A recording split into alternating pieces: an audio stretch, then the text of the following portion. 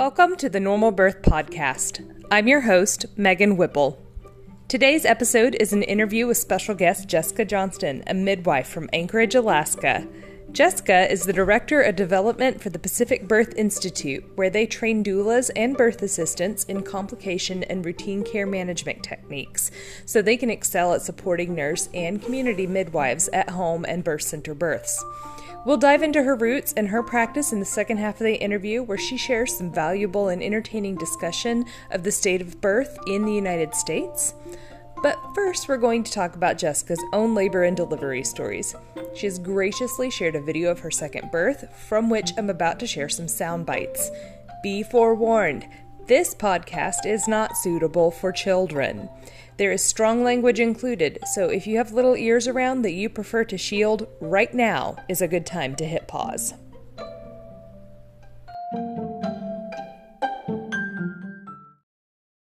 So do you want me to just start off? You want me to introduce myself? Yeah, go ahead. Kind of thing? Okay, cool. All right. So hi, I am Jessica Johnston. I'm a certified professional midwife. So I do home birth in Alaska. But we're going to start with my birth stories. So yes, I can talk about my birth stories. I am a mom.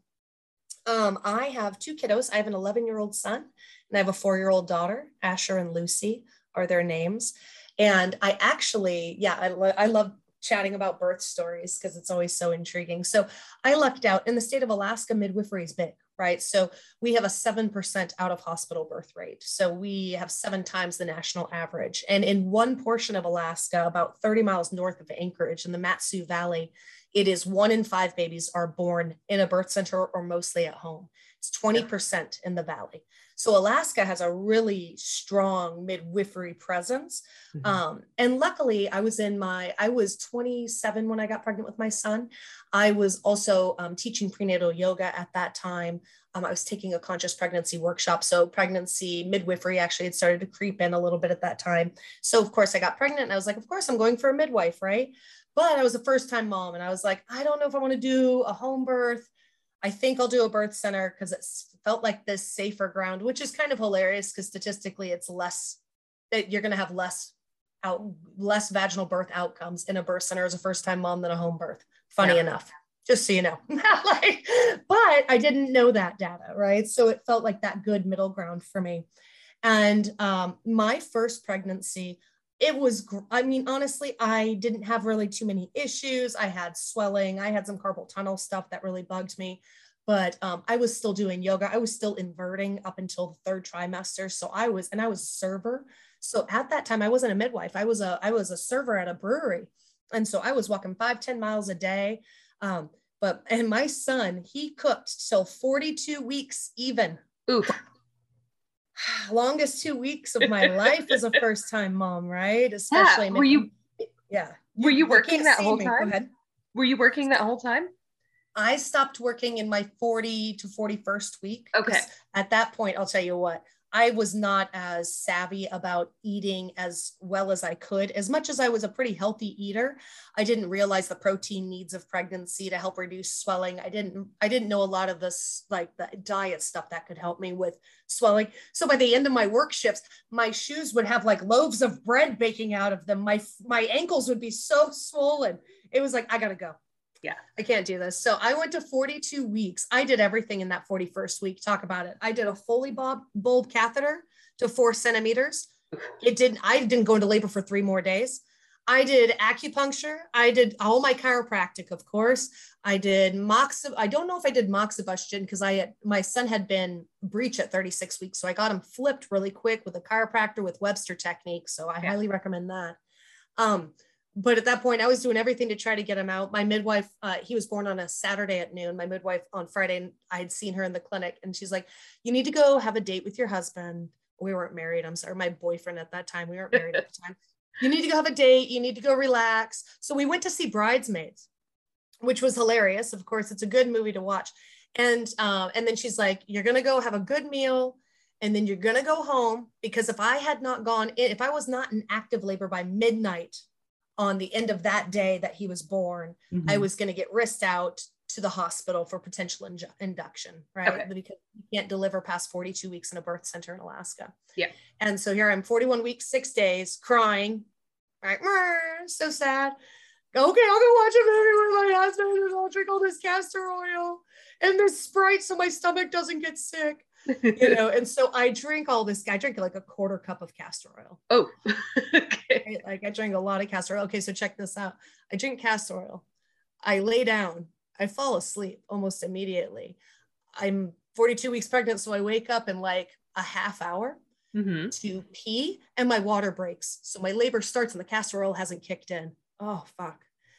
Oh, God. So, here now I'm like, oh, game on. Right. And so, So I was at home. I was GBS positive with my son. Okay. And I hadn't really been given the consent talk by those midwives of choosing of active versus expectant management of GBS, which is when you do antibiotics, if you choose them instead of always actively doing them. Yes. So I was kind of in an active management situation where they're like, if your water breaks, you got to come in and start antibiotics. So I woke up to my water breaking. Okay. And I was like, oh, okay, well, but my labor hadn't really started. Yeah. Which actually is like less than 4% of the time, just so you know that your water breaks before labor starts. It's really rare. And it happened for both my babies. So that's my own body, my like stuff, whatever. But I went in at 4 a.m. I got a dose of antibiotics. Labor was starting to pick up at 8 a.m. I go in and I am like, my labor, once it started, it was never more than 3 or 4 minutes apart contractions. Boom, boom, boom, boom. I go in at 8 a.m. and I'm like, and I've been vomiting the whole time. And now, of course, castor oil kicked in. So I'm both ends in the bathroom in my house. Because I went to the birth center, got antibiotics, came back home. Because, they're like, she's a first-time mom, a yoga teacher at 42 weeks, an anxious mess. She's got 3 days, right? Like I can see in their minds, like this chick is neurotic because I was pretty neurotic, right? That's why we have children. They break us. And so I go in at 8 a.m. and I'd been vomiting. And so I'm like, please put the antibiotics in a larger bag. And I have her like put a whole bag of fluid in me, which was awesome because I needed the IV hydration at that time. And I'm just shaking like I am in full labor, right?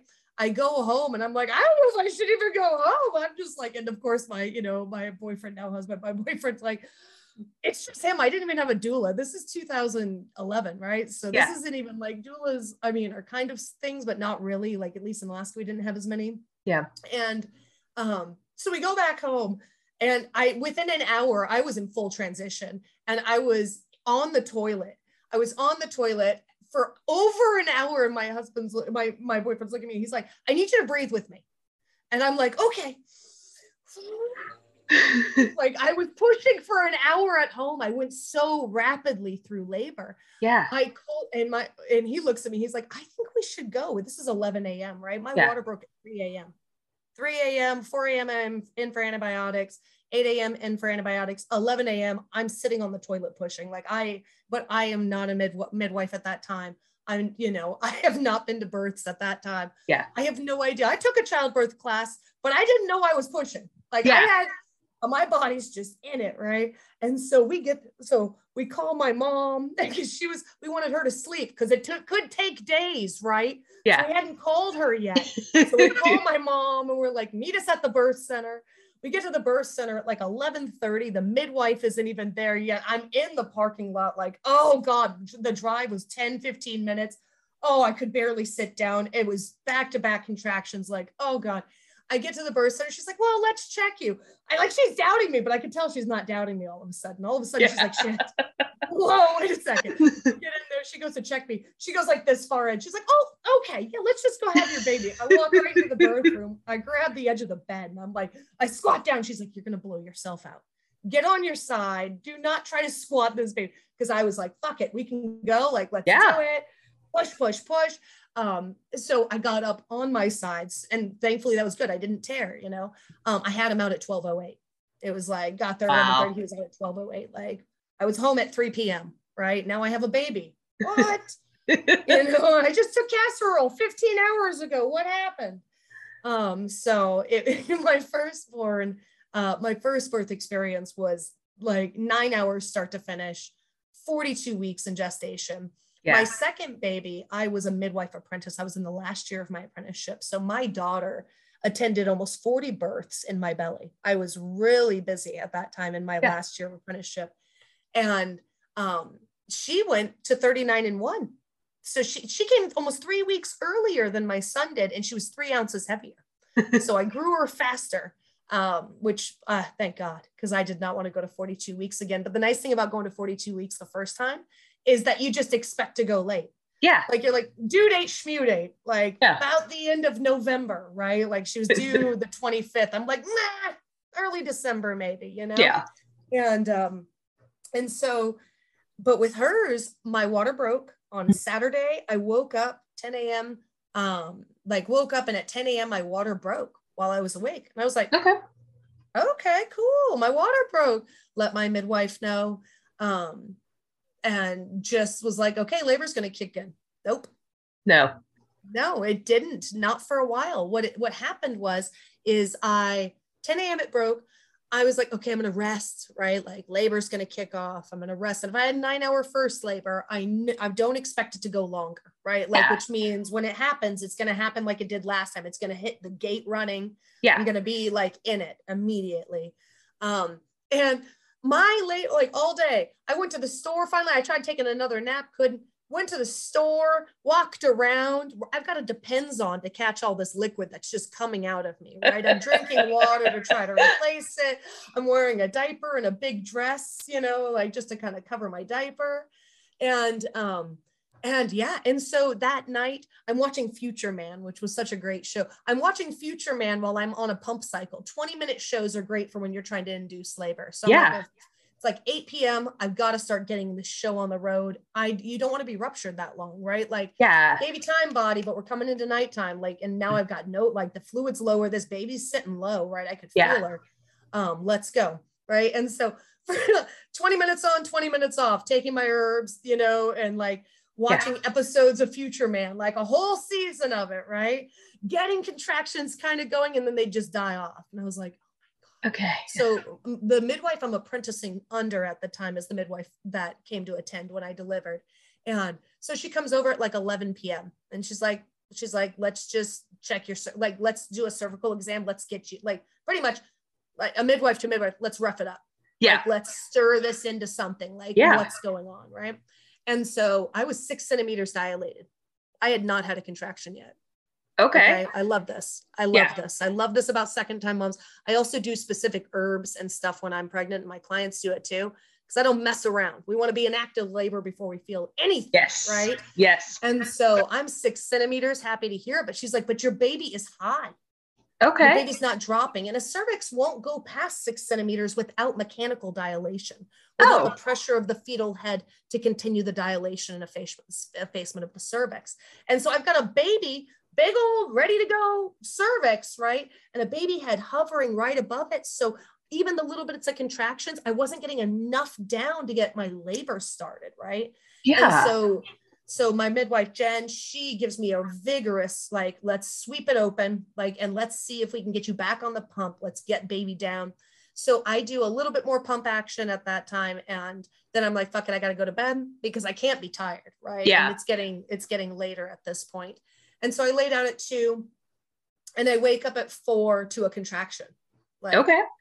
Because I've been laying on my side. So baby had time to kind of come on down. I wake up, it was probably actually about 3:30. And I remember I got up to go pee and I was like, okay.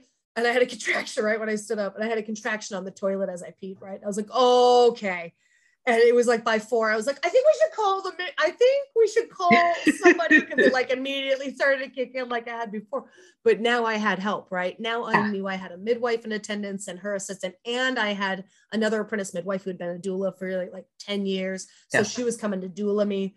I was like, all hands on deck, because by 4:30 it was rip roaring. Like I was just, Rachel, my doula, walked in. She's like, can I help you? I was like, because what had ended up happening, my baby was so high, my daughter, because she was wrapped in a bandolier cord. And what that means is from her umbilicus. So her cord came up and around, and it came up over her shoulder, behind her back, down her waist, and it had tied around her leg.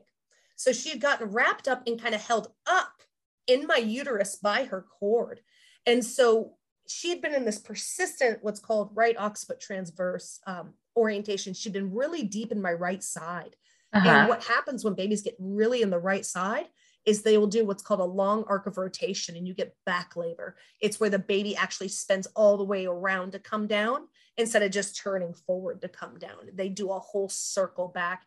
And most babies, if they hit that ROT position or more, they're going to make that long arc. So as she's coming down with my uterus contracting, her head, everything was just grinding against my pelvis because she was so tied up. And the way she was coming down, it was just excruciating. So my 9-hour labor with my son, 9 hours, intense, nowhere near as excruciating as my daughter. Whereas like by 4:30, I'm in full blown labor, and she was out at 7:06. Yeah. So less than 3 hours, boom, I had a baby, because my body was like, we got to get this thing out. Oh, yeah. But she's so tied up. So it was like this uterine force. It was insanity. And then I sent you my birth video. You can share that with anybody who wants to see. You can see what it looks like to push a baby out in less than 5 minutes, because that video starts with my first push. Yeah. That's my first contraction. Okay, wow. That I wanted to push on. Yeah. And my husband's like, oh, we should start videotaping now.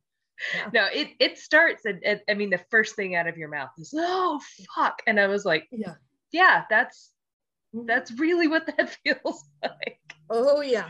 Yeah. Oh, yeah. As a midwife, it's the best sound. It's like, yeah, here we go. This is the money of the job. Let's make sure everybody doesn't die. Let's make sure everybody survives childbirth right from now until that baby's latched on and mom's not bleeding. This is that time we all train for right there. Right. Yeah. And so my daughter, when she came out, she did need resuscitation. My son, when he came out, needed no resuscitation at all.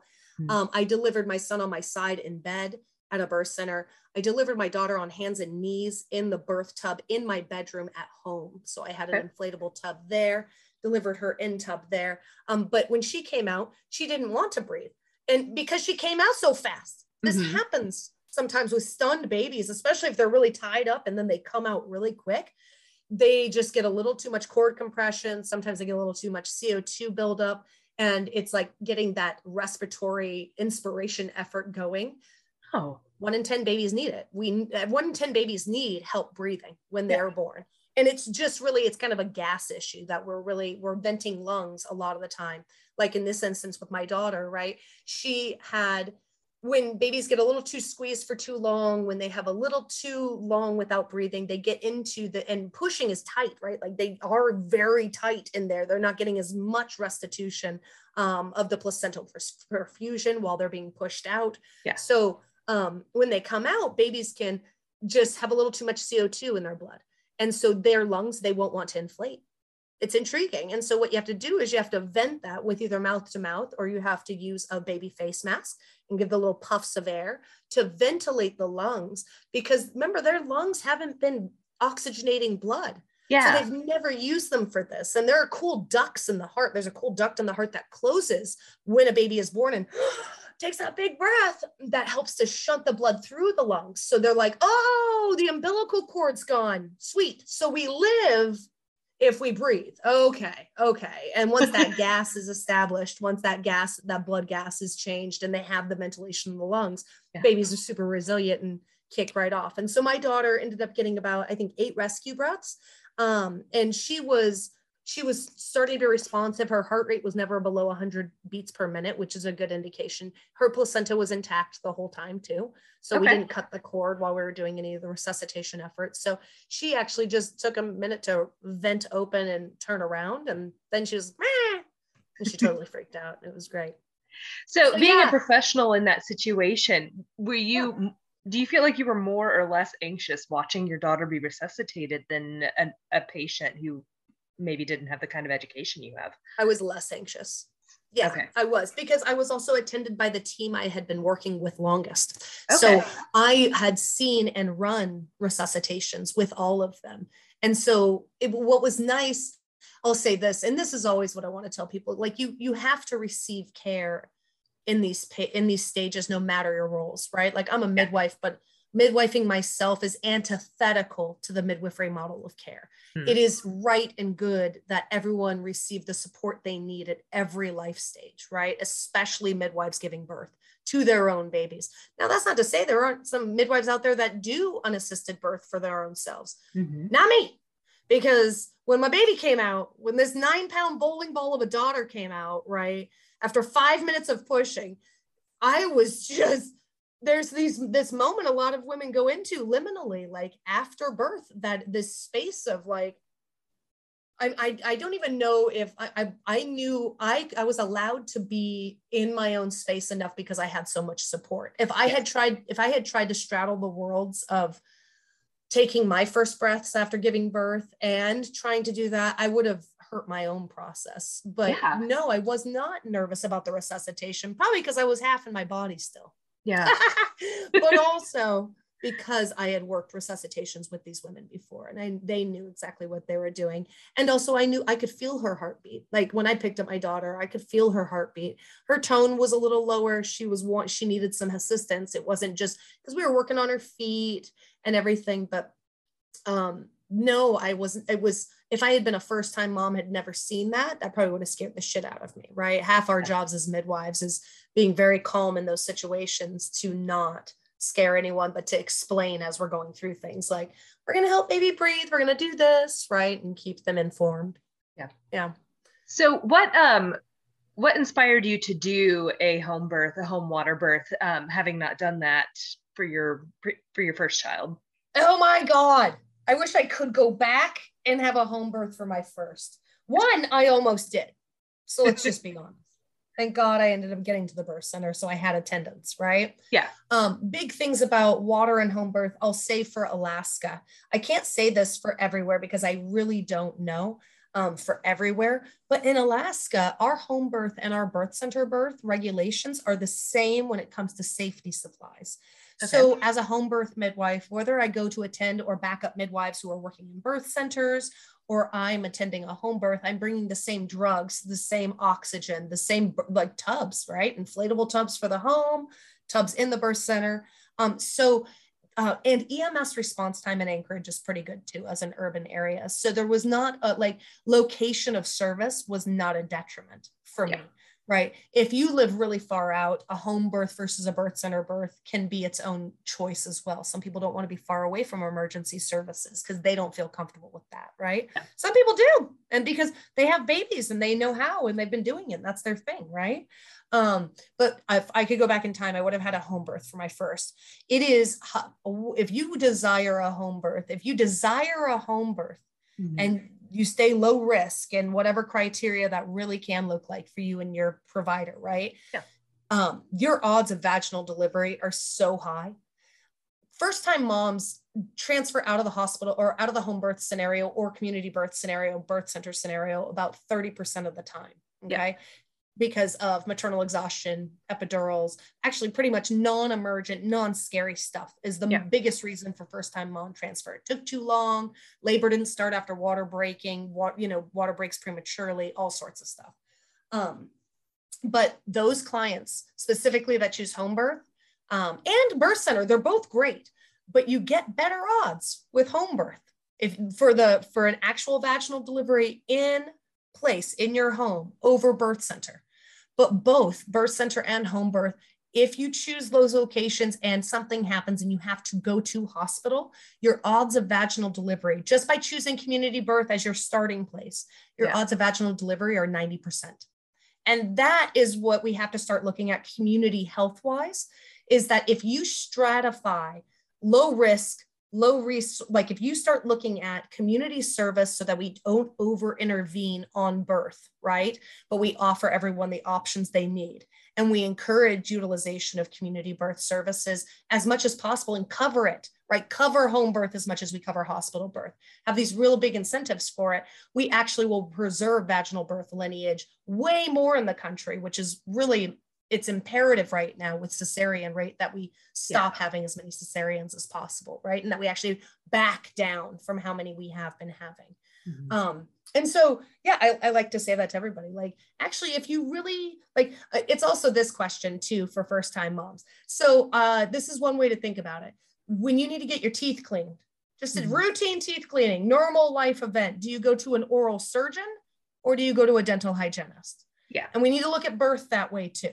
Okay. Like people, I mean, there's almost 8 billion people. It does work. Yeah. It does work, right? It works more often than not. And if you are a first-time mom and you say in the same breath, in the same sentence, I'm going to go to an OB for a natural vaginal birth, and I'm going to look at you and I'm going to say, why would a surgeon be trained in vaginal birth? Yeah. No offense. Like, and I don't think you're wrong to think they should be able to help you, because the entire capitalistic model has moved towards OB-led birth. Yeah. But why would they be able to help you? Can I cut your baby out as a midwife? Yeah. Is that my scope of care? No. Is it an OB's scope of care to sit with you in continuous labor support, making sure you feel good as you get from 6 to 7 to 8 centimeters when you're saying, I can't do it? Yeah. Is the OB going to sit there and tell you, yes, you can? No. That's a surgeon. Why would a surgeon do that? Yeah. So I try to get people a little bit more on board with the logic of it, right? Like, if you want medicated delivery, induction, all of those things have really good place. If you need them, they have really good place. Mm-hmm. If you want, I had a good girlfriend of mine. She had a horrible long first labor, tiny pelvis, baby was posterior, horrible situation, right? First labor, ended up with cesarean. She didn't like it. Whatever. But she's like, I'm not even going to go into labor next time. I'm getting that baby immediately cut out. And I was like, I hear you. Yeah. I was with her for that first experience. And for her, I agree. And people would say, oh no, the baby needs the stimulation of labor. I was like, yeah, well, I can tell you what happened traumatically to that mom with the stimulation of labor. And we need to start weighing what we're talking about when we say these, right? Because it's aligning scope, it's aligning location, it's aligning what you want for your birth, aligning what your safety feels like in birth. Yes. And so many people, when we talk about normal and natural and safe, you get so many different inputs on what that really means. And I'm like, I'll tell you one thing, becoming a home birth midwife, I was way crunchier before I was a midwife. Just gonna say it. I'm gonna say it. I was way crunchier before becoming a midwife and working with women where they're at. Yeah. Right. With women where they're at, because if you have somebody with extensive sexual trauma history and they really want a vaginal birth, do you know one of the consent conversations I have with them is? What's that? If you have an extensive sexual trauma history and you want a vaginal birth, an epidural may be one of your best parts of your plan. Oh, but I want natural birth. Do you want natural or do you want vaginal? Yeah. Doesn't mean that these clients can't have natural and vaginal. Right. But we do know that labor can start to arrest at certain points in clients who have history of sexual trauma. Okay. Especially 6 centimeters, 4, 6, and 9 are really where we start to see those arrests happen. It's not a bad thing and people can do it, right? I also start to say to some of them, if the pain is what's going to keep you from getting the vaginal delivery and that's what you want for your body and your baby is the vaginal delivery, then let's actually talk about just laboring at home until it feels unsafe or it's not really what you want to do. And then we go in and we get you set up with your epidural and we get you, and of course, good doula, especially with sexual trauma history, good doula support. Okay. And you're good to go. And I'll come right back to you the next day. Because even if my clients go in, because I'll take care of clients that do home birth, but I'll take care of clients who have to have cesareans and I'll do their postpartum care. I'll come see you the day after you get home. Yeah. Right. And so, that was like tangent probably, but no, that's so perfect, because mental health is so underrated when it comes to talking about what is the best birth scenario. There's a lot to be said for, what's my opinion, what's important to me. And there's a lot to be said for trauma situations and why are these things important to me and what's really the best course of action for me holistically when I'm looking at my future birth. Absolutely. Especially once you've incurred any trauma in past birth, right? The big thing is trauma typically is a loss of control. It's a loss of choice, a loss of control. Trauma isn't in the birth situations for a lot of people, trauma is that loss of choice, not necessarily that a specific thing happened. Yeah. You can have beautifully non-traumatic C-sections. You can have traumatic home births. Yeah. And so it's really about like how in orientation does the client, the person, the mom, the birther of any, you know, how do they feel in orientation to their support team, to the ecology of their location of service, to their choices? How empowered do they feel that actually whoever's supporting them really has that on focus, not evidence that informs but may not be applicable, as we see often, right? But that really holds them in the center and says, you know what? Like, because we get some fun requests, like, because home birth is so big up here, we get some really fun requests. My business partner, Jen Hoadley, she, with our other business, she got called to a birth once, and the dad was wearing a horse head, and it was like a metal birth, like metal, like heavy metal music, water birth. And it was awesome. She's been called in Halloween costume to births, right? I wear typically scrubs, but it's pretty fun, the fun people you can get coming at, you know, that really see it as it's family, it's ritual up here, it's sacred, you know, right? You want a peace on earth begins with birth and death coming home. If we bring birth and death back home, we're going to see a lot more peace because it pulls everyone back into the cycle of life. Yeah. That's a great perspective. Also, metal birth, that sounds so invigorating. You know, you hear a lot of this like peaceful music, you know, your essential oils, and that's great. But if you're in a different headspace. My favorite are like the Sublime, Rastafari, like SoCal punk kind of music. I get really down because it has especially for like a good 7 centimeters, like right before transition, it's kind of this lovey music that people can labor dance with. It's cute. That's glorious.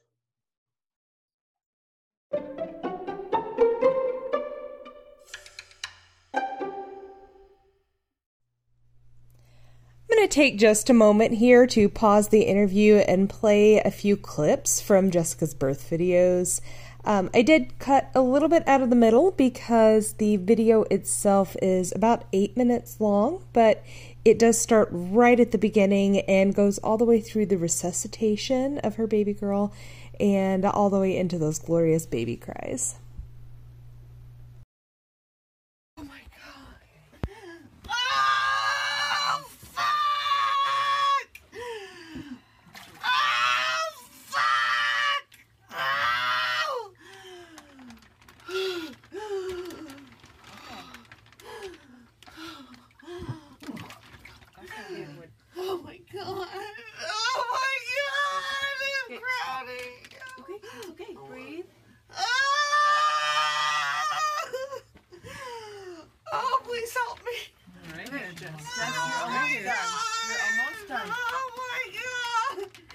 Breathe. Okay, we're gonna go slow, okay? Breathe. You got this.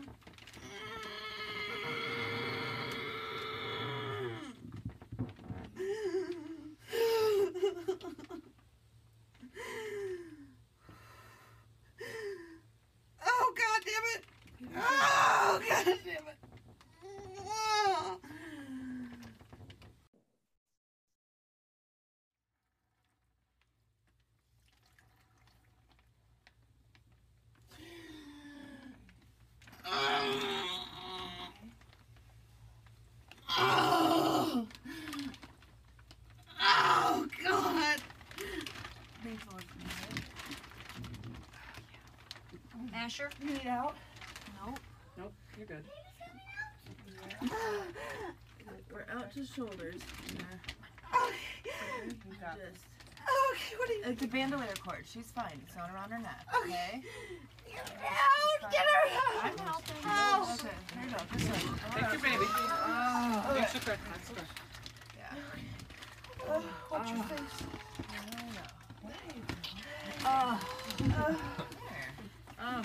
Hey, beautiful. did that. Good job, Jess. Oh.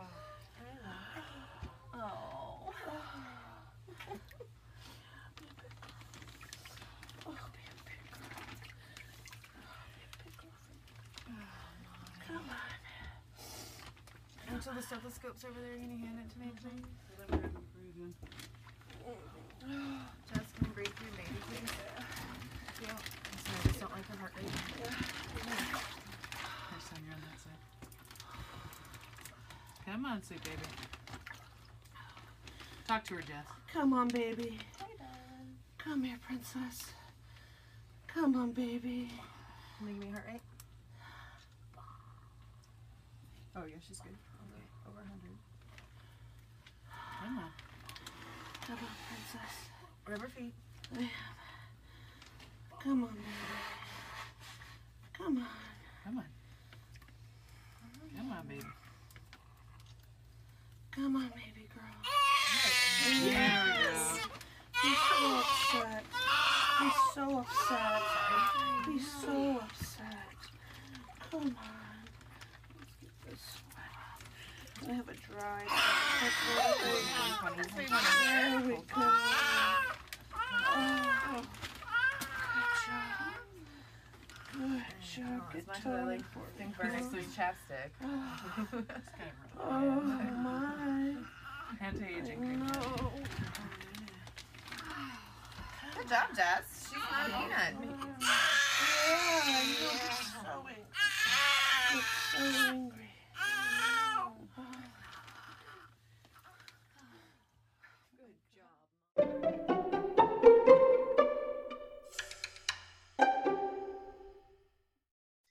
All right. Well, We can actually switch gears if you want a little bit, or I can tie up, the Yeah. birth stuff anymore if you'd like. no, let's switch gears. I want to hear what you have to say. Okay. I think this is a great time for us. Like, my question to you, Megan, would be, what has your experience been with working in birth? With working in birth. Like, yeah. So I decided I wanted to be a midwife. I started looking into classes, nursing school, apprenticeship, trying to figure out what route I wanted to go down. And so one of the very first things that I did is I live very near Vanderbilt, and they have a good midwifery clinic here. So I went and did their doula training program, and it was wonderful. And I cut my t-shirt and I got my little supply bag and I got on the calendar, and never once was able to attend a live birth in that whole thing. Oh no. It was just due to a series of events. I was recently divorced at the time. So I was having nights on and off with my son at the time. So just the way the scheduling was working out, my day job, I was limited in how much time I could actually devote to that. And no one ever called while I was on the calendar. And at some point I had to stop doing that. So at that point, I had to basically give up on my doula certification because I couldn't get the live birth hours that I was really depending on being able to get from that program. And then, a few years down the road, my new husband and I are talking about career plans. And I said, this is really something that I want to get back into.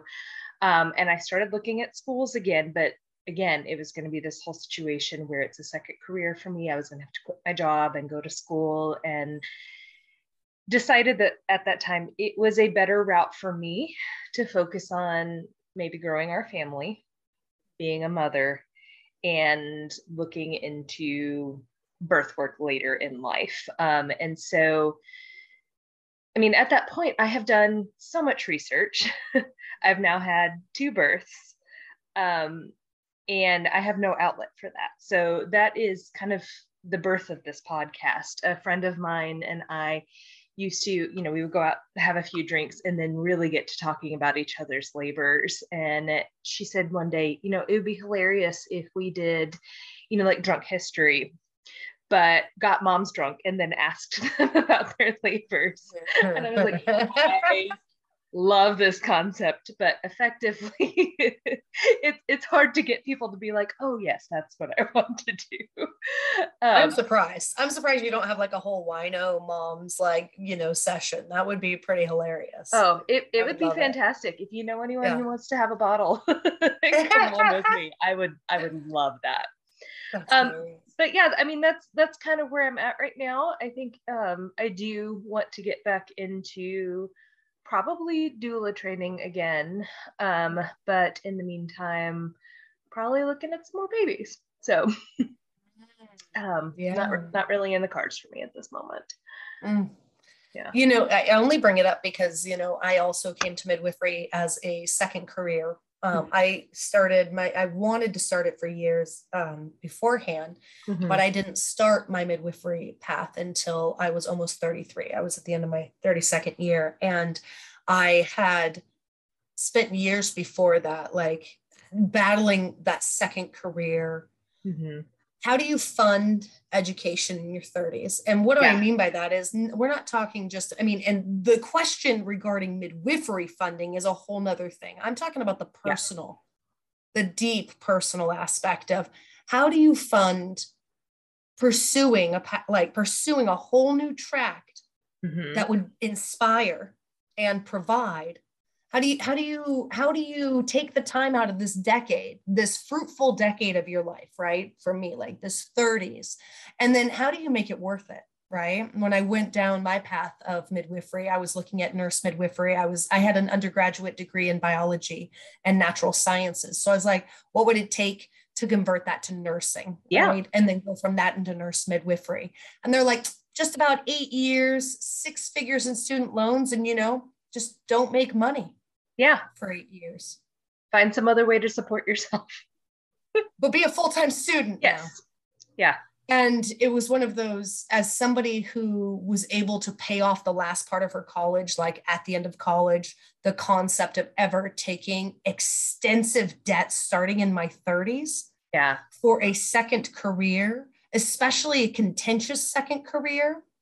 Quite honestly, what's intriguing, a lot of people don't know this, but nurse midwives make less than nurses most often. And nurse midwives are advanced practitioners, right? Yeah. APRNs, advanced practice registered nurses. They have master's degrees. But almost every nurse midwife I know, when they became nurse midwives, they took up to 30+% pay cuts because they were losing differentials in charge status and all sorts of stuff. And then funding for nurse midwives in certain areas, jobs for nurse midwives. Now, nurse midwifery is cool because there is a little bit more clout to it in the American healthcare system. But I could not for me, I didn't know how to make that kind of economic choice seem ethical for what my family needed. Yeah. And so I started to look into professional midwifery, right? The certified professional midwife route, the direct entry licensed midwife, the non-nursing midwifery path. And that became, it was really interesting. It was like, when I finally made the choice to do this, it took less than 10 weeks for it to start, which is kind of like when timing's working out, because there's no other way that I could have made this happen, right? Like because the logic of midwifery is not there in the United States. Like it is not, I ethically cannot recommend licensure pathways in certain states. I can't ethically do I ethically recommend midwifery as a very valuable sacred skill set that every community should have? Yeah. Yes. Can I recommend it as a good career choice for women, depending on where you live? Absolutely not. Yeah. Right. And so even making that choice on my own with the 2 cents of knowledge I had about the world of community birth when I was just entering it, right, was like, okay, but I could do this in 3 years. Yeah. Right. Okay. 3 years without income. Okay. Right. It was a way bigger pill than I've ever had to swallow, right? Like my husband and I doing some balance transfers and 401k loans and just like, oh my God. Cause I was a server before then making like $35 an hour. Yeah. Right. When I got my undergraduate degree, this is the real kicker, right? When I got my undergraduate degree and I was considering medical school, I was looking at a job at the university while I was considering that. And the university was like, oh yeah, we'll pay you $12.50 an hour to work in one of our labs. I was making hundreds of dollars a night. Yeah. Hundreds of dollars a night. I could not at that point consider with my academic career taking an economic backslide like that, right? Yeah. And then it was like the funding. So obviously didn't go to medical school, but thankfully I like being a midwife more. But it was, so I like that you bring it up, because I think one thing that I can provide listeners here is that there's a real honest talk that has to be had about birth in America. We're already having that talk on many platforms, but a lot of outlet doesn't get given to women like you, where it really is heartbreaking. Yeah. It's heartbreaking.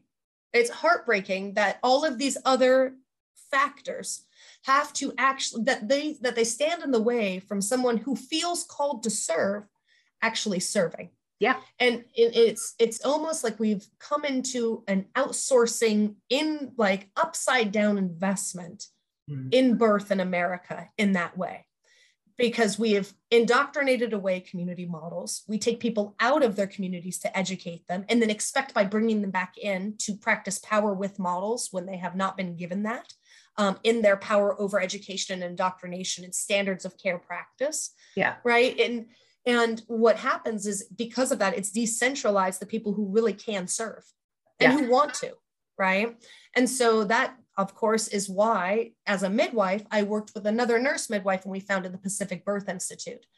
I founded a birth institute to start creating the infrastructure and the education and access points for people who want to work in birth, but cannot commit to 24/7 doula and midwife lifestyles. And it's about, for me, getting over the heartbreak, getting people a way to work in birth, or like you, getting to create podcasts, right? Because it's not, we don't even need that. I don't need it just as an outlet for you. I need people backing me up at birth, right? Like I need people who want to serve in all capacity, not 100% of their life, not in spite of them having kids, not in this disgustingly overcapitalized system that we've done to maternity care and those who serve it. I actually need everyone in every community who wants to serve as a teen doula, as you know, a bereavement doula, as a birth assistant, as a midwife, as a star counselor. I need them all to be able to access those roles, show up, be paid in a way that does help them grow their lifestyle, even by strategically growing their skill sets as they decide their path. These are the changes that have to happen on community levels for the normal birth concept, the real normalcy of home birth, birth center birth, actually that 1 in 3 babies don't have to be cut out. Yeah.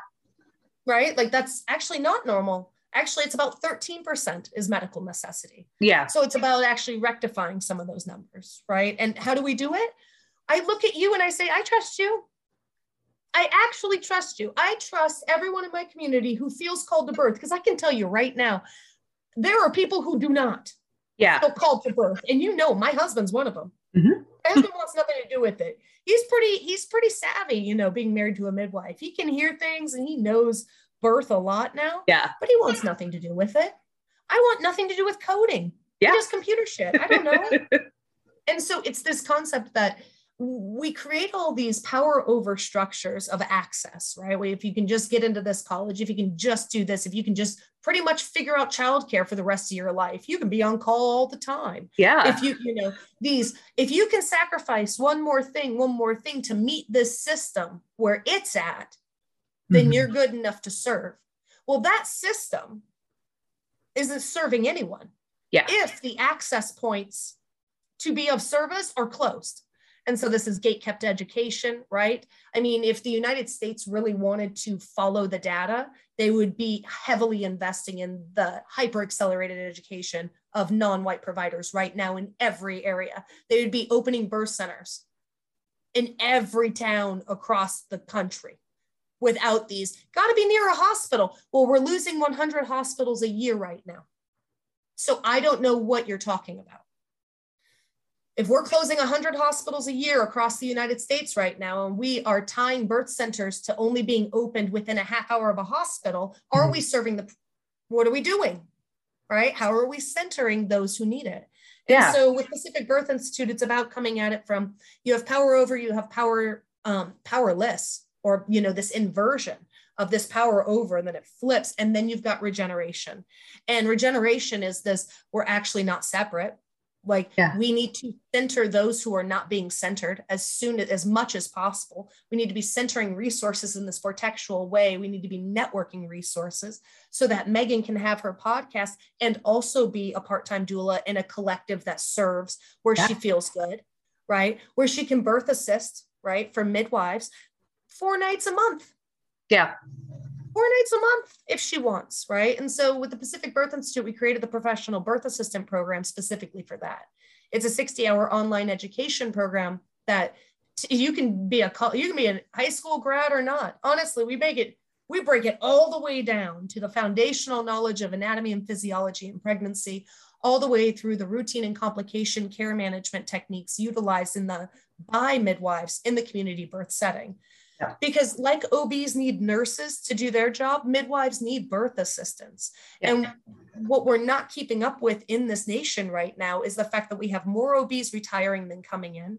We have licensure press for midwives in certain areas, but not at the level of emergency order so that we can actually start serving now, right? And then we have litigation issues on all of that. Oh my gosh. Where it's very dangerous to be an OB even. Yeah. It's very dangerous to work in maternity care right now. And so it's about identifying, well, okay, but we have more people going into unassisted birth every year. So I don't care if you want to double down on destruction and say, well, they should just get induced at 39 weeks. Like everybody, it's just safer. More babies don't die if we induce everyone at 39 weeks. I'm like, you're really doubling down on not understanding the sovereignty issue here, aren't you? And the actual access issues, right? In the state of Alaska, I'm trained in VBAC breech and twins. In the state of Alaska, I cannot practice VBAC breech and twins. How many calls for consult do you think I get on average for VBAC? I have no idea. 1 in 3. 1 in 3 of my consult calls, I have a previous cesarean. Of course you do. Because 1 in 3 births result in cesarean. So of course you do. Yeah. Of course you do. Now we know that somebody that wants to attempt to have a vaginal delivery after cesarean, right? Best odds is if they want it, they have to desire it. Otherwise, don't even try to trial a labor. If you don't want it, get another cesarean, it's okay. Yeah, walk away. If you want it, go for it, right? Find a VBAC supportive provider, right? Who are the most VBAC supportive providers? Midwives. the vaginal physiologic birth providers that do this for a living. Yeah, exactly. And so it's this. So I'm on my license by my board that is created for safety, right? Now that's always fun. My public board that's created for public safety it restricts my practice, restricts my licensure trade in the state of Alaska, prohibiting me from serving and reducing public cost, increasing best outcomes. Yeah. All because why?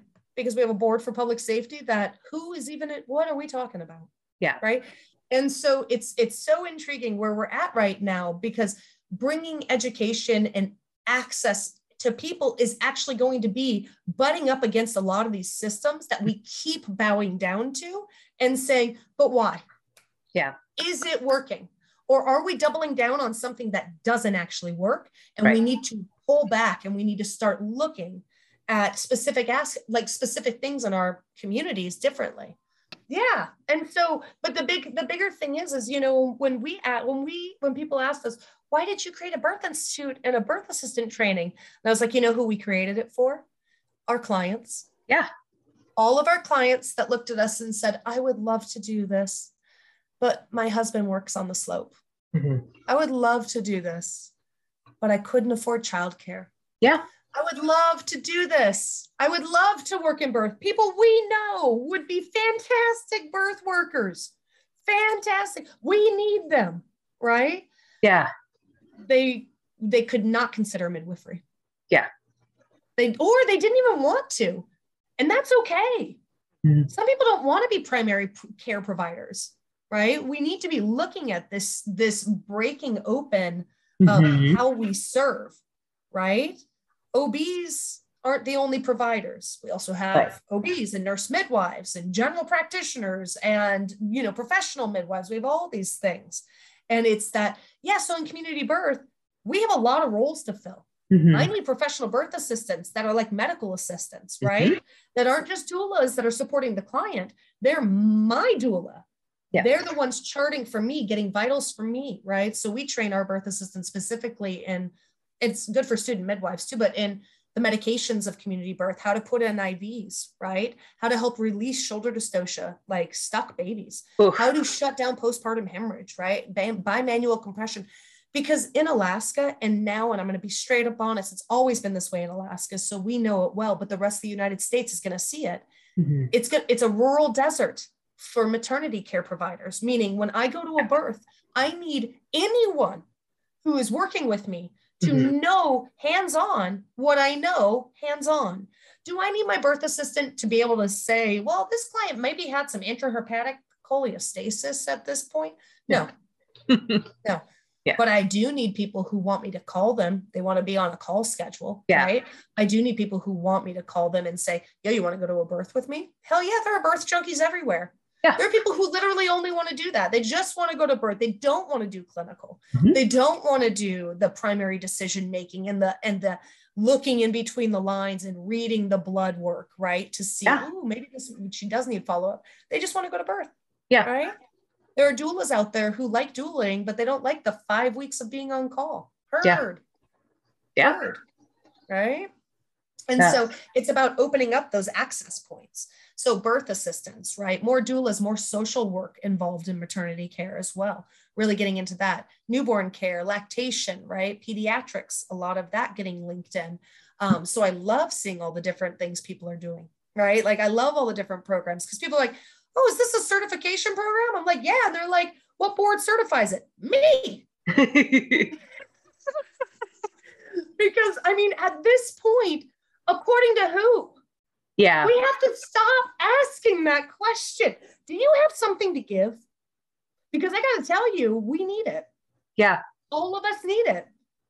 Or we have Black women dying 4 times as often. Yeah. Or we continue to have babies dying 3 to 4 times as often in the first year if they're not culturally matched in care provider. Yeah. We need everyone from every walk of life to walk right on in right now. And we need to fund it. And we need to figure out how to do that in a way that we can fund it. We can get upward mobility for certain birth workers specifically that want to start as birth assistants, but want to become student midwives. How do we fund that? Right. So my passion with Pacific Birth Institute is all the development. So as much as we've created a birth assistant program, which is awesome, and we have students, we've piloted it with lots of students. We've got students in 4 different countries, 22 states. We love it. It's actually the bigger social aspect of what we're doing that fuels me, because it's the restitution of the sacred arts of birth back into the community right now, back to the community members in a way, because the one big thing about our program that we love is this is the most evidence-informed stuff we know for the skills of people not dying in labor, right? But the big thing we focus on also is that the cultural relevance of how care is provided in the childbearing cycle in that culture has nothing to do with us. Yeah. It has to do with the culture, and it has to do with the people of that culture. And we need to start respecting that a lot more in maternity care in general, so that we're not continually telling all the bad birth stories and expecting people to pick them up, right? We're like, well, we can help you with this. And also when it comes to specific communities and how they deliver, right? They need to be in charge of what that care provision really looks like. Yeah. Right. Because certain Christian scientists, right, are not going to use specific drugs. Yeah. And when I have them as clients, we together as midwife, I'm a sovereign being that gets my choice, and they're a sovereign being who gets their choice. We get to navigate if you're bleeding and I can't get you to stop, what do you want to do? Yeah. I'm not going to tell her I have to shoot her full of Pitocin. Yeah. Now I have to make the decision. Do I legally want to have to defend myself if I don't? Sovereignty on both sides. Yeah. But it's also that if we actually respected culture more, this would be an in-house thing. It would not actually be a, well, did the midwife do what she's supposed to? Yeah, I did. I listened. Mm-hmm. Yeah, I did. I did my entire job. Yeah. But in America, you like to put productivity, profit, and distinct results and distinct modicums of care over sovereignty, autonomy, and the ability for shared decision-making to trump evidence. Yeah. And be upheld in court. Yeah. Right? So a lot of this is about people coming back into birth in a way that works for them, because if we keep trying to do it in a way that doesn't, we're going to break birth. Yeah. I don't want to say it that way, but I do, because you can't keep saying, well, midwives just need to be MEAC accredited. Midwives just need to be licensed. Midwives just need to do these things. And it's like, no, we have the great data. Midwives keep on doing whatever you want. Yeah. Integration data sucks. And actually, in integrated systems where hospitals recognize midwives, receive transports with ease, the outcomes for baby and mom at home, birth center, or the hospital are the exact same. That's incredible. In communities where the hospitals do not accept transfer from midwives or there's hostility, moms die 3 times as often. That's not a midwife's fault. Yeah. That's a transfer. That's an integration fault. Yeah. And it is the onus of the larger system that is more heavily funded to increase education or integration based on this data if they want to call themselves data informed. Otherwise, they're profit driven and they can shut the fuck up. Excuse me. No, I mean, in the United States, that is the model of care. What is our insurance liability? How can we make money off of this? Right. Yeah.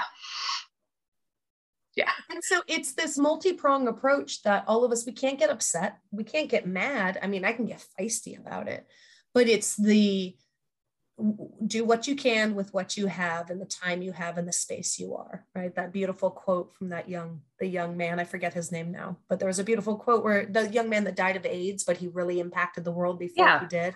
Yeah. He said that, do all you can with what you have and the time you have and the space you are, do all you can. And I feel like the community birth resurgence is a regenerative paradigm resurgence. It is this, we have to trust each other. Yes, you can. We each can. We're midwifing midwifery, honestly, in that sense, right? We're midwifing birth. Yes, we can. We can have better outcomes. You're already doing it. We're already serving. So we're going to start serving in a way that honors the people. We're going to center the people we're serving. We're not going to center data that does not apply to them, right? Yeah. We're not going to center, because that's the big thing as a midwife. You have to recognize being evidence informed means when I talk to clients that are not white, not hetero, not cis, and not at least a bachelor's degree of education or higher, most maternity care data does not apply to them. Yeah. So when I say to you, hey, this is active management or expected management, or this is an informed consent decision we have to make together, like I have to talk to you about, half of this fucking talk I'm going to give you is this doesn't possibly apply to you at all, and we're shooting blind because we haven't centered anyone but those demographics to research. So I actually am going to be drowning you in whiteness with this data if I'm not careful. Yeah. In fact, because I don't have better data, I could mess up your odds if I say this too factually and don't actually state to you, this is not applicable potentially for you. Yeah. This is all we have though. And so it's really being aware of, we can't keep parroting systems that double down on destructive outcomes and that are then trying to create sustainable systems inside of them that are not actually, that aren't actually tackling root cause, which is how are we funding community-based providers? How are we funding maternity care in general at this point? Because if we're losing hospitals at 100 a year, and we're experiencing up to 50% of the United States now going into maternity care desert status. What's our plan? Yeah. So I'm going to do what I can. Like Jen and I, my business partner, we're going to create a birth institute. We're going to train a lot of people so that if you are in the middle of nowhere, Yeah. and you have no drugs, no nothing, you know how to grab a uterus and stop it from bleeding. You know how to help a baby get a posterior arm unstuck, hopefully with least incidence of issue, like of actual breaks, right? We hope that we can help people because something has to be done.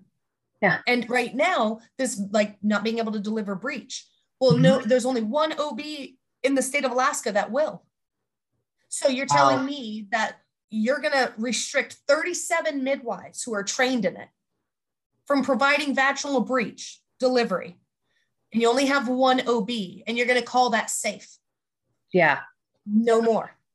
Yeah. No more, because it's already happening. We have people leaving hospital systems and they're leaving midwifery systems because they're being told what they can and can't do instead of being supported by providers who do want to meet them where they're at. And it's just as much on the provider to make sure that they feel safe in what they're providing, right? I don't deliver twins. I don't want to. I just got my license in 2018. I go to twin deliveries. They're awesome. I'll back them up. But I'm like, I don't want to be in charge of 2 babies. That's a lot. So it's that understanding and that sovereignty and respect that starts to happen when you can look at each other and say, no, I do. I trust you. I trust you as a mom. I trust you as a birth assistant. I trust you to know yourself. I trust you to know how you want to serve. But that's a wax poetic statement. If we keep saying, oh, you can be whatever you want, but make sure you don't get kicked out of your house, you're probably not gonna be able to afford your house. So don't be what you want. Because your house is more important. So we get into the social political of it, because how can you not? Yeah. Right. Yeah. So, well, and I think what I'm hoping to kind of tackle with this podcast is the average American mom does not understand that these are actual options. They hear, I'm in labor, I'm going to go to a hospital, I'm going to have an epidural, my baby is going to come out, end of list. And that is how I had my first baby. I had no idea I had other options. Now, whether or not I find out, hey, I have other options and this is still what I want, okay. But this needs to become the standard where we look down the list and say, these are all the things that I could potentially have. Why am I not able to access them? Yeah. And I will say this, like, things for your listeners to know as pregnant clients, right? As pregnant people, as moms, is you have the most power to change everything. Yeah. Midwives don't, OBs don't. It's consumers and insurance consumers specifically who are going to make the biggest change this generation. It's going to be economic incentive. And so when you have people listening, so if you're listening to her podcast now, know this, if your insurance says to you, we're not going to cover that, why not? Why not? You hammer them. You hammer them. Why not? But this outcome here is not as good as this outcome. This is my safest thing and it's provided. Why aren't you covering it? Yeah. Right. It's really about consumers and the insurance market driving the conversation. We kept thinking it was lobbies. And I mean, AMA's got the largest lobby and they're going to always do what they are going to do. In the community birth world, in the safe birth, healthy birth, like, we're trying to get more autonomy and rights and access for all types of birth out there. It's going to be driven by people who write in on behalf of midwives for any legislative action, keep track of any of the birth bills going on in their area, right? Alaska right now, we had Senate and House bills going in for our midwifery practice, right? We put out big posts to our clientele, right? On our our Facebooks and stuff like that, right? So staying in line, staying up to date with what's happening near you. And if that's too much and too overwhelming, not taking shit from your insurance. Yeah. Oh, you're just going to make me pay my midwife this much more because they're not in network. Yeah. But if I go to the hospital, it will be covered. I'm going to need an in-network exception, because the hospital can't provide midwifery model of care. Oh, they have midwives. See, yeah, in a hospital, you would provide midwifery model of care, except for you got to like make sure and dot all the I's and cross all the T's of the bureaucracy of the hospital, which seems to somehow always trump my provider's autonomy and ability to provide midwifery model of care. Yeah. So I want a community provider where they're not having to do that. Mm-hmm. And that's safer. That's where my better outcomes come. So I'm going to need you guys to give me an in-network exception. That's the kind of stuff I say is hammer your insurance. Do not let them make you pay more. You get the in-network exceptions based on data. Look up the data if you need, right? Yeah. Send it in. Yeah. Yeah. Man, that's incredible advice. Yeah, it is. Yeah. I mean, as somebody who had, now is a midwife, it's if I call to get payment, do you think they want to pay me versus if one of my clients calls and says, why haven't you paid my midwife yet? Yeah. Oh yeah. No, I get paid a lot quicker if the client calls. Yeah. Mm-hmm. That makes sense. Mm-hmm. So what would you say would be your number one piece of advice for expectant moms? Okay. Body work in the third trimester. Yeah. So making sure you have good pelvic balance. So looking at spinning babies, you can do that online. Like that's the Gail Tully. She's awesome. I have my clients start doing that at 28 weeks, her fantastic four or her three sisters. Mm-hmm. If you're a first time mom, so I would start doing that because it's really good connection with your partner as well for labor. I recommend that, but chiropractic starting at 36 weeks for pelvic balance, because labor is a combination of forces, right? So you've got to have a balanced pelvis so that you can have a baby sitting in a balanced pelvis in the most flex position possible. So we don't have a malpresented baby, right? So that the power of the uterus is transferred directly down, effacement, everything happens easy peasy. Yeah. Most first-time moms, especially athletes, if you're athletic, you're going to want chiropractic towards the end of pregnancy to keep everything open, because giving birth is so expansive going through that if you're really like feeling tight in your pelvis, that tightness can be the hours of labor. Yeah. Right. Like that to work through, I've got really tight sacrotuberous ligaments because I'm this kind of athlete or whatever. Right. It's like, okay. If you're not doing chiropractic before, at least by 36 weeks, get in there. It's going to save you hours in labor. That's what I'll say. It'll save you hours in labor to have a balanced pelvis. Yeah. When it comes to, don't worry about the baby. Don't worry about the birth. That's all I'll ever want to say. I don't give a fuck about the birth. Babies come out. Okay. No matter where it happens, no matter how it happens, they come out. Who's going to take care of you after? That's what matters. Yeah. Who will come and cook for you? Mm-hmm.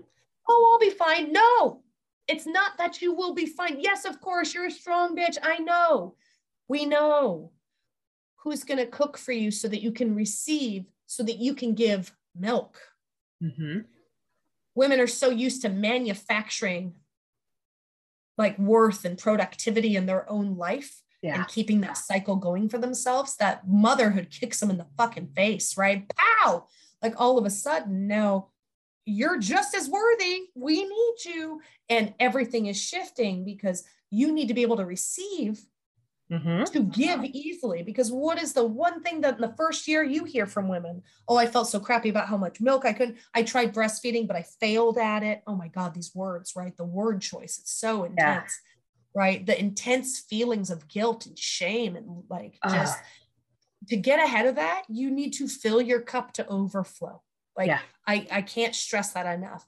If you don't like to take walks on your own, to like burn steam or punch a pillow or yell in your car or whatever, start figuring it out and doing it now. Babies don't teach you emotional intelligence, right? Like having a newborn doesn't make it easier to self-regulate and soothe when you need to and mother yourself. Right. So self-soothing techniques, setting yourself up for a really good postpartum, right? These are big things that babies come out. Don't worry about your birth plan. When you choose a provider, your birth plan. Yeah. That's what I really want people to understand. Your choice of provider is your birth plan. Yes. Your provider is more correlated to you having a C-section than even location of birth now. Yes. Even location of birth. Who you choose as your provider is more correlated with it. When you choose your provider, you choose your birth plan. So choose wisely. Yeah. The more your birth provider looks like you, likes things you like, is from where you're from, is part of your community, the better outcome, the more correlation between you and your provider on any level, religion, movies you like, you're both athletes. I'm talking like cultural match. is not just about race. Cultural matches. The more like you are your provider, the more their best interests are your best interests, and the more they're going to take care of them instinctually. Yep. So this is when I say that, I'm like, you can pick anyone you want, but the data shows that. Yeah. Very clearly. So make cultural match. But yeah, otherwise get somebody to make you food on the other end. That's what really matters. How can you relax and make milk for like 4 weeks straight? If you can get 4 weeks of coverage for your food and you can just relax and make milk and pretend, well, just no time's not real anyways, but really no time's not real in that first month, the better outcome you'll have for sure. That's awesome. Oh, thank you so much for having me today, Megan. Yeah, thanks for coming on. Man, this has been fantastic. I really appreciate everything that you're doing and everything you had to say. I appreciate what you're doing. Thank you for keep doing this, right? Just keep spreading the word. I love that you're getting normal birth out there. Thank you so much, Jessica. Bye. Bye.